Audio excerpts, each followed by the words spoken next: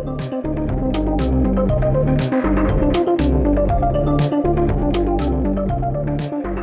to the First Impressions Podcast, the official podcast of the Forum of Incident Response and Security Teams.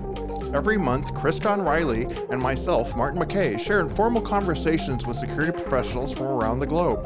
The opinions expressed in this podcast are those of the speakers alone, and any sarcasm you hear is purely intentional. For more information on FIRST or this podcast, please check out first.org.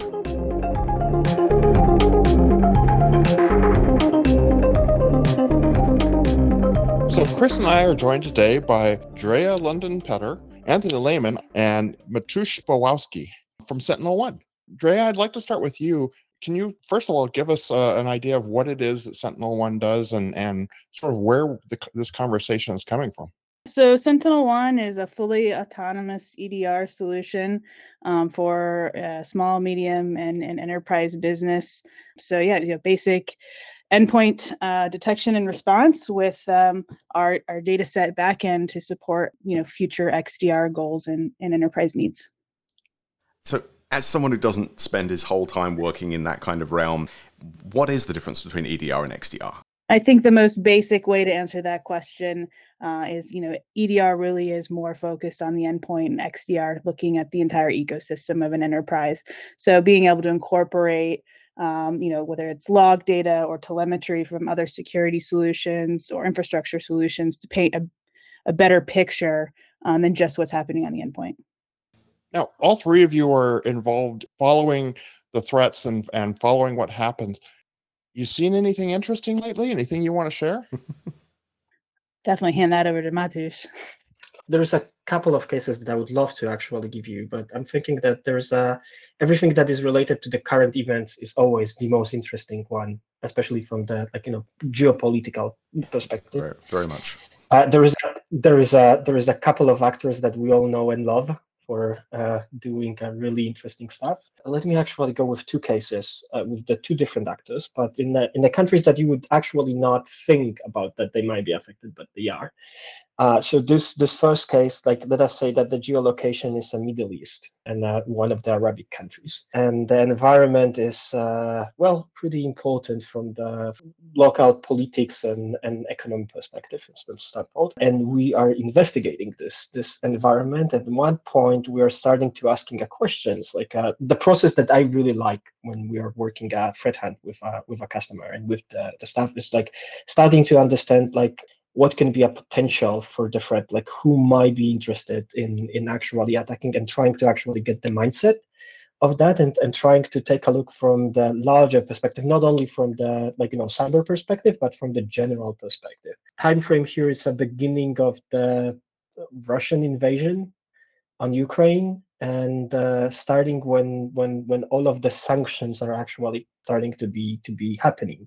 Once that actually you're having in mind, the other part is starting to be more obvious. So we are starting looking for who can be targeting this potential customer environment and why they can actually do that. And we are starting doing a couple of exercises at the same time. So the first one is with the internal and everything that we are looking with and seeing with the agent data itself with the customer, and everything that we know from the outside on the customer. And we are starting to see patterns with the activities. And the patterns starting with the very not sophisticated actions in the general social media realm.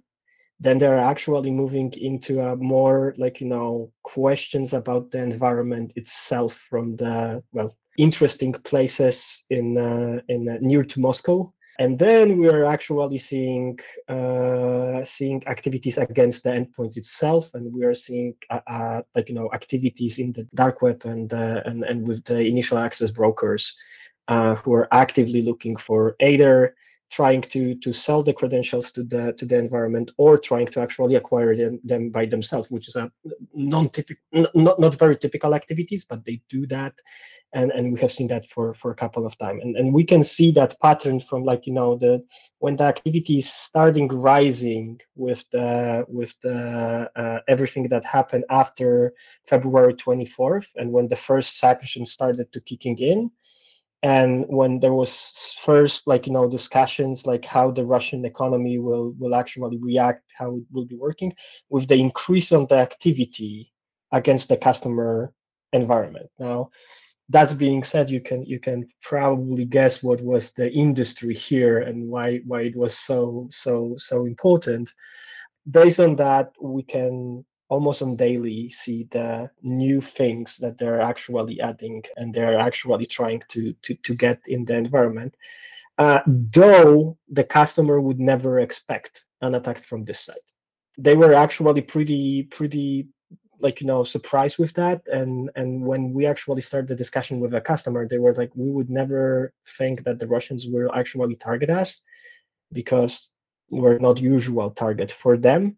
Because of that, we need to actually start changing our policies. And now one of the activities that we had there, obviously this is a company that is having an offices in multiple places on the planet. One of the office is in Russia, because this is not something that they want to block or actually discontinue from the perspective of the operational perspective.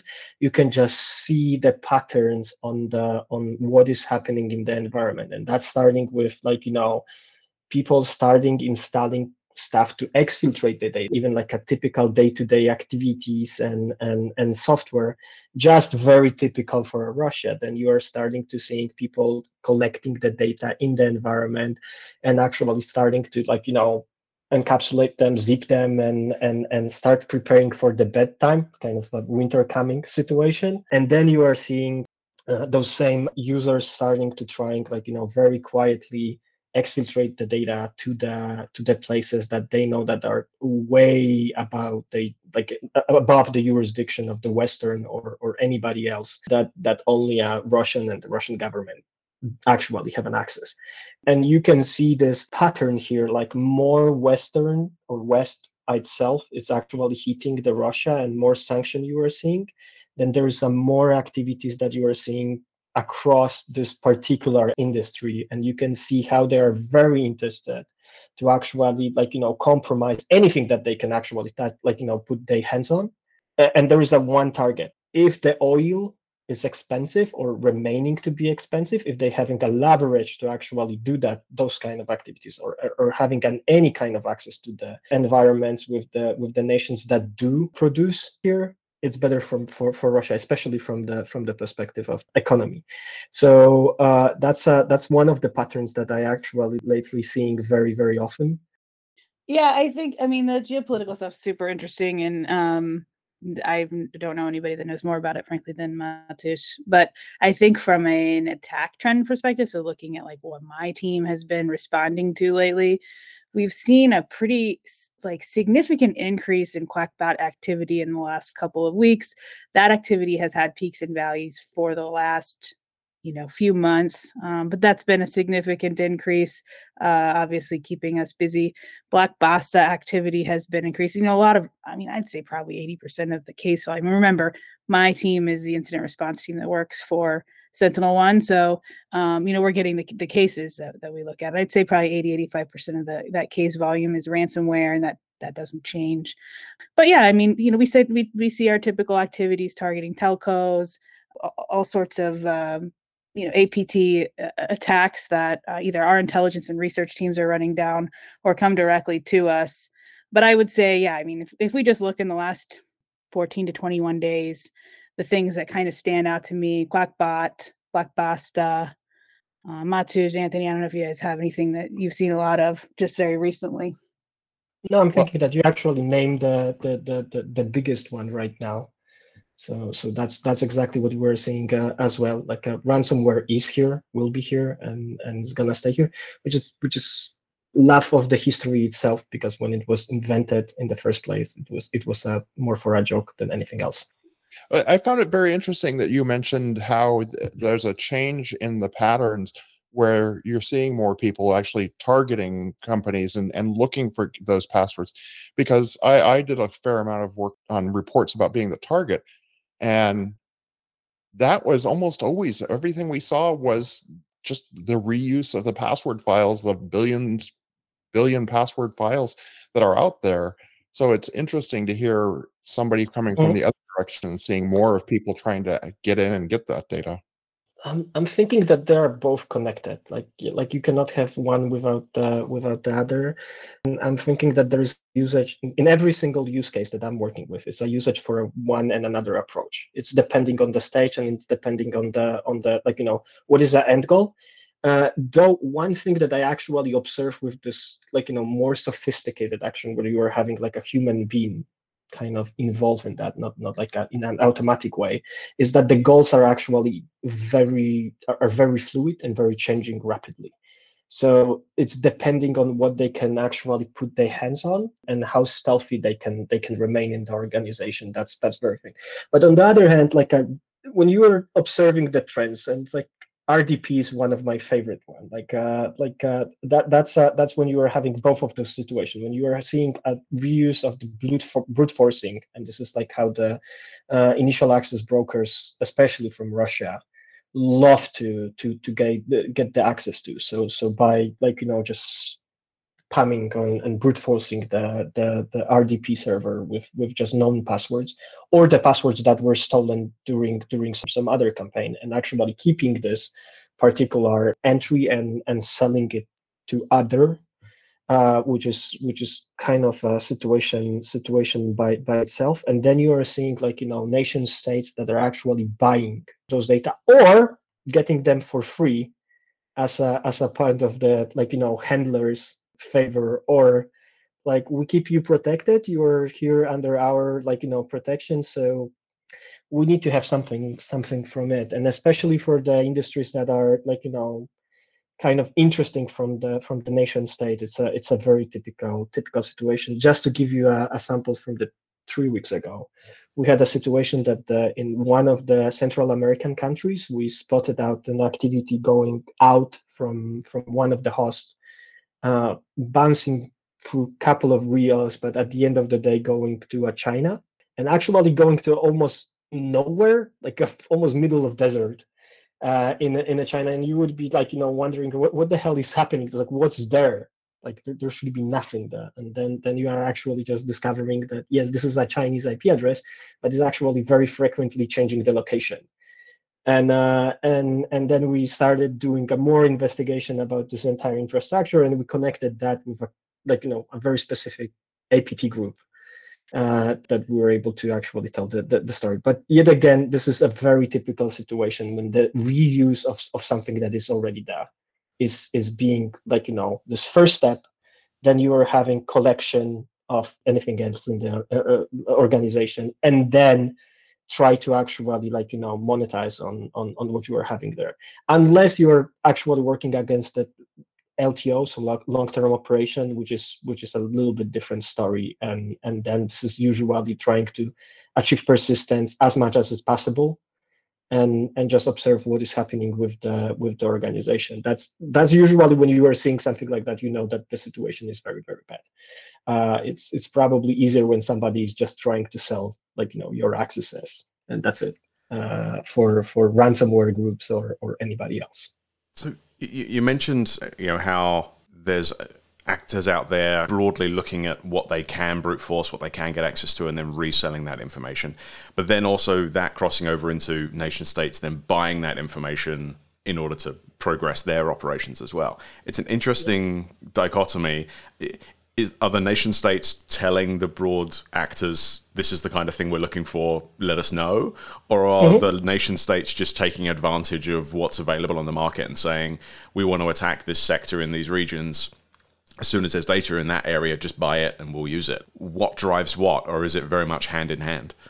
It will be depending on who is the nation state here, like how much leverage they do have against whoever is actually owning it's like sometimes it will be just a purely business operation when they will be buying, because they're having almost zero leverage on whoever is actually selling. They probably don't knowing the IOB, they probably having very limited abilities to actually work with them, but they are still interested in this particular access, so they want to get that information, therefore they will be willing to actually pay for it. Then if that's somebody that they knowing, and this is like a case in Russia that's very typical case that there is a handler. Government stop. Where does the criminal element begin? We don't know. I'm guessing that it's that's a problem, because many of those guys are actually cooperating each other arm to arm, that it's very difficult to actually tell the difference. It's a similar problem to like the manufacturing of copyright, Cisco equipment and things like that. It's like during the day they make legitimate Cisco equipment, and then when they clock off in the evening, they use the same equipment to make knockoff Cisco equipment, right, or other manufacturers' equipment. Yeah. Same with bags and things like that. It's hard to tell who's the bad guy versus the good guy if there is a good guy in this case, which there probably isn't, is that they're both basically the same people. It just depends what hat they're wearing, what time of day it is, and who paid the bill last month. Yeah, and yet again, like Russia is very specific here. Like they do having an interest in keeping those, even if they are not like on the government payroll in terms of being official officer in the GRU, FSB, or any other organization. They are still having a handler, which is like technically somebody in one of those organizations that are just like having a contact to you and reminding you that if you will be not doing what you are supposed to do, you are starting to be an enemy of the state, and that's not a cool thing in Russia. Usually ending up with gulag or something. Just don't attack our infrastructure, and we'll be fine, right? It's like this is exactly the reason why the Russian keyboard or Cyrillic and Syrian Arabic is one of the typical thing that you're looking for when trying to get the attribution for any new malware that you are actually getting. Like I'm guessing Drag can actually tell a little bit more here from that perspective in terms of that kind of attribution. But that's one of the key factors that you are saying. Like you are seeing those, and this is probably a Russian-based actor, mainly because they know what's gonna happen if they're gonna hurt Mad Russia. Actually, that's a great segue for Andreas. I'd like to hear more about this attribution, how some of the indicators are, because when we go back 5 or even less years, we just get so much of it you're just going to have to take our word for it rather than clear attribution and why the decisions were made. It's true that attribution used to be a lot more difficult to really finitely determine. I mean, we have an intelligence team that has, they definitely assist us with attribution. That being said, we also oftentimes see the same threat actors over and over. So then it becomes somewhat a little bit simplified. But yeah, I mean, as far as how we determine that, we have several threat intelligence feeds that our threat intel team uses, and actually Matush's team has a functionality behind that as well. They do a report once a month from Watchtower where they look at, really honestly, they highlight the cases where we are comfortable with attribution and talk about behaviors of those threat actors, what we've seen lately. So it has become something that I don't want to say is necessarily more simple, but I think there's so much more telemetry now in our enterprise and fed into the solutions that we have a better picture and therefore better confidence. My naive view on this is it's become, as you mentioned, it's a lot more commonplace to be able to tie this down to a specific type of actor or a specific acting group. Is there still value in that? I mean, other than saying if this group are in your network, there's likely some more TTPs that are going to be interesting for us to look at. But other than saying this is definitely Russia, this is definitely China, this is definitely this group running out of Middle East, what's the benefit in us tagging these anymore? Yeah, so I think, obviously in a ransomware situation, you're going to probably know who the threat actor is because they're going to want you to pay them, and they're going to probably post stuff on their blogs, etc. They want their money, yeah. Right. So that's the put that over on the shelf. And if you're looking at other threat actors, if there's question about intent, obviously having attribution can be interesting. We have seen several industry type breaches, and so I think being able to work with ISACs or industry peers, a lot of times having that information to share can help protect the industry more as a whole when you have a better idea of attribution. Sure, it may not completely change your enterprise response, because an incident is an incident. And there's certainly certain industries where it's quite clear what an APT actor might be after. But everybody has a little bit of a different purpose and intent, and the more clarity you have behind that, the more targeted the approach to your response will be. And again, just basic information sharing within the industry, I think, is something we're starting to see in the last 5 or 6 years, especially, really become more prevalent. I think that helps out the world as a whole. One of the reasons we're talking is because SentinelOne is one of the bigger sponsors for the first conference, and I think that goes directly into what you just said of that information sharing, that building the connections is vitally important to not just our industry, but the world as a whole. Definitely. I mean, you've seen the political responses from major leaders over the last year, especially here in the States, with different executive orders coming from the administration, and the major push from the government to enforce better security within the enterprise. And I think again, a part of that comes down to information sharing, great products and solutions, having a layered approach to security. All of the stuff that security professionals like ourselves are going to champion any opportunity that we have. But the more the more educated your response can be, and the more efficient you will become. So yeah, I mean, it's a long way to go back to, is attribution as important as it once was? But I think that those are all viable responses. While we're talking about the subject of the executive orders that are coming out and hardening systems and making things harder to attack, on one hand, we're talking about brute forcing RDP servers that are sitting on the internet. On the other hand, we're talking about threat hunting within networks, using XDR to try and get all your logs together and bring together all this information. It seems like there's a huge gap between people who have got their stuff in order, they have their logs, they have their endpoint protection, they know and they have visibility, all the way down to you have a Windows server sitting on the internet with the password 123. That's such a big gap that seems concerning to me as a security professional, professional in brackets. There's such a big gap there. Where do we go from here? Is there hope?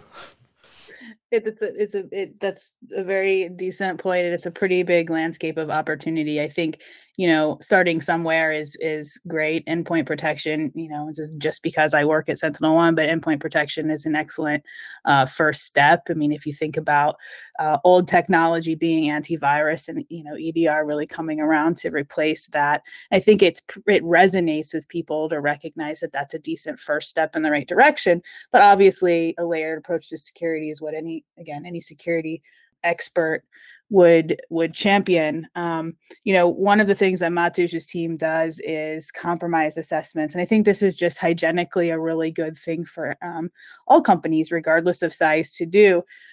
Really looking for opportunities for improvement in security posture, hygiene. Sometimes that might point you in the direction of a new security solution, but sometimes that also is just identifying unknown vulnerabilities. And I don't necessarily mean vulnerabilities with a CVSS score, but poor configurations, whatever that might be. So I think exercises like that are an excellent step in the direction to kind of close that big gap.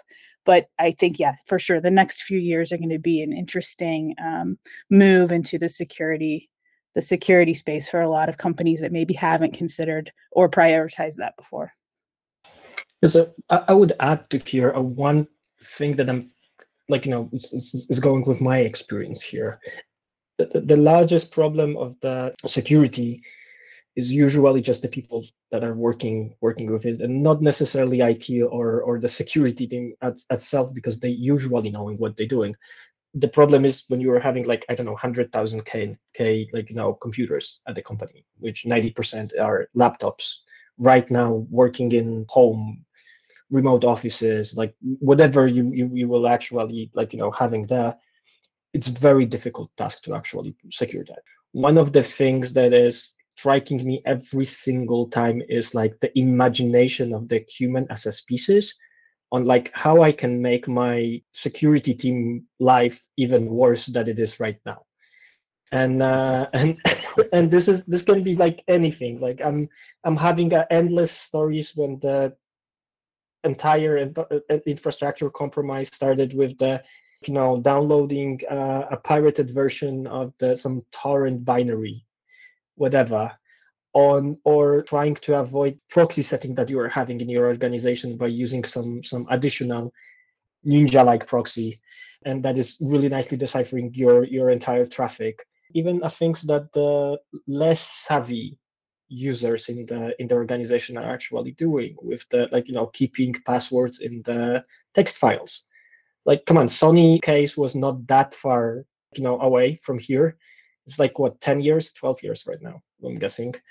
And I'm having that feeling that people never learn. Like, seriously, every single time I'm just like, oh, here it is, here it is, here it is, here it is. Oh, and this is, by the way, accessible by anybody in the network. Like, cool.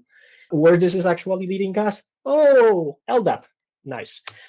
So that's a kind of stories that you were having, or people just going whenever they actually want to go, and trying to figure it out. Oh, is this in this water hole? There is an alligator that will chop off my head. Most likely, yes. So why you are going there? But it's what it is. With the endpoint, you do have this visibility to actually see that. Like, I have this privilege to actually live and work with the hunting for a long time. When we started with the network-based hunting, if you remember that, then we actually started with more CM-like activities with the application layer, which was far from being perfect. Then the endpoint started to be actually showing up and being a thing, and then you had this amazing ability to see what is on the system level layer. And then you're having, like, right now, XDR, where you can combine system plus application, and having on this absolutely fantastic view on what else is there. And that's giving us absolutely powerful abilities to actually hunt. And every single time when I'm doing a hunting exercise with the customer, there is always something. Better than that, we do have this kind that we're repeating the exercises with the customers, and like, I'm seeing a progress, and at one point there is like a decline, and I'm like, what happened? Oh, somebody in the security changed the job, so somebody else took over, and you can immediately see the point in time when there was this transition happening, and that's something that, well, we're just humans, and we can expect that.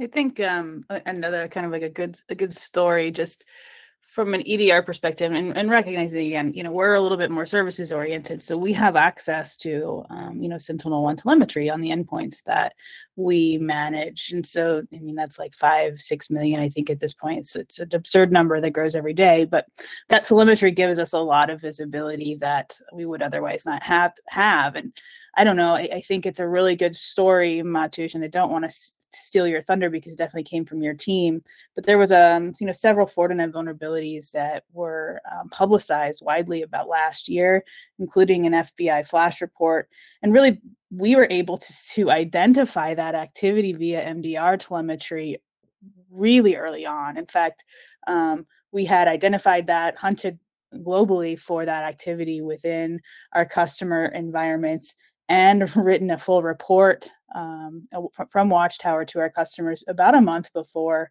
the FBI flash report came out. And so I think it's really interesting when you look at these endpoint solutions like our own, and the amount of information that you can get and the telemetry you can use from an intelligence perspective. Again, going back to things like attribution, has really moved up the needle as far as our visibility to threat actors worldwide. But yeah, I don't know, Matusz, if you've got anything to share there. I'm sure there's more. Oh, I do. And like, you did not steal my thunder. I really love those stories. When we are seeing something way beyond, or way before this kind of stuff. But just to give you something that we lately have seen. So we have been working with Redline as a staff that we actually take a look and try to figure it out what more we can actually look for.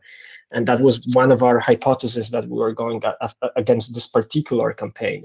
And then we actually discovered that the actors that are using that also utilizing other tools like Amadeus or Eternity to actually provide the campaign. So you are seeing like this shift of the mentality when usually whoever was running the show was using one tool, concentrating on one tool. and just trying to get as much as possible, to the point when you are seeing multiple tools from the multiple different, I would say, vendors being utilized in the same campaign. And you can tell that mainly because of the attribution that we actually we're able to provide. Like if you are seeing same network infrastructure used by 3 different tools, it's like, this is one attacker utilizing 3 different ways to actually get into your environment. Now, this is also a shift in the way how those are being sold on the market, how you can actually get access to it, because previously, especially with the Russian base and Brazilian base tooling that you were able to actually get, it was kind of like you signed it with the one tool deal, and that was all. You did not try to sign with anybody else because it was kind of really bad for your business, and you did not get those people were actually knowing each other, competing very hardly. And that's why, this market was pretty close. Now that's a totally different story, and you can actually see that change in the mentality. So if that's on the market right now, and the private institutions are actually doing that, I'm expecting this also being a part of the nation state as well, even if not for gaining a capital or anything alike, is just to actually confuse the defenders. So we've been talking a lot about what we've seen, right? What's been going on in the last couple of years. I guess you get this question all the time. What's next, right? Where are we going now? Is it just more ransomware hell, or is there some light at the end of that tunnel? What do you think the next 6 to 12 months holds for us? I was just going to say ransomware hell. So why don't we go ahead and move on? No, I don't. I don't know that I think there's going to be shifts. There's going to be, changing of hands from threat actors, and, we've seen a lot of that in the last year or two, where whether it's renaming or reorging, however you want to perceive it. I do think we'll see some of the same. The geopolitical stuff's going to play a role. I know we saw a little bit of a dip right after the war in Ukraine started from ransomware activity. That's really not the case anymore. But I think a lot of things may have impacted the efforts coming out of Russia for some time. I think it's possible that there may be additional impacts in the coming months as that war plays out and we see what happens there. But I don't know that I see any big material change. I don't know if Matus has a different perspective. I'm hoping, obviously, that some of the government pushes into better security postures will have a longer term effect, but I don't know that I see that happening in 12 to 18 months. I think even just looking at enterprise budgets and how things like that work, it takes a little bit longer for that impact to be realized. But Matus, as far as what you're seeing, I'd be curious. Yeah, so I would agree that for the masses, or in the masses perspective, the ransomware will stay here. That's an opportunistic attack that is giving you a very good return in the investment. It's a simple matter here. So more you can infect, more you can actually do it. But I'm thinking that with the LTOs, we will see an increase in sophisticated actions from the national or nation state actors, mainly because right now finally nations, or I don't know if that's a good word here, but nations starting to training a large units to actually both defend and attack. You can see that on Ukraine and what the Ukrainian units are actually doing against the Russians, but you can do that in every single other part of the world. Like previously, you had US, Russia, China, and Israel. Right now, every larger country with a decent budget will have those kind of units, and we will be seeing more and more those types of activities around the globe. Well, with that bright and cheery view of the next 6 to 12 months, I'd like to thank everyone from SentinelOne for joining us on the call. Thank you very much. Thanks again for being a diamond sponsor for the event. So thank you very much for that. And thanks for joining us on the podcast. Thanks, guys. Thank you.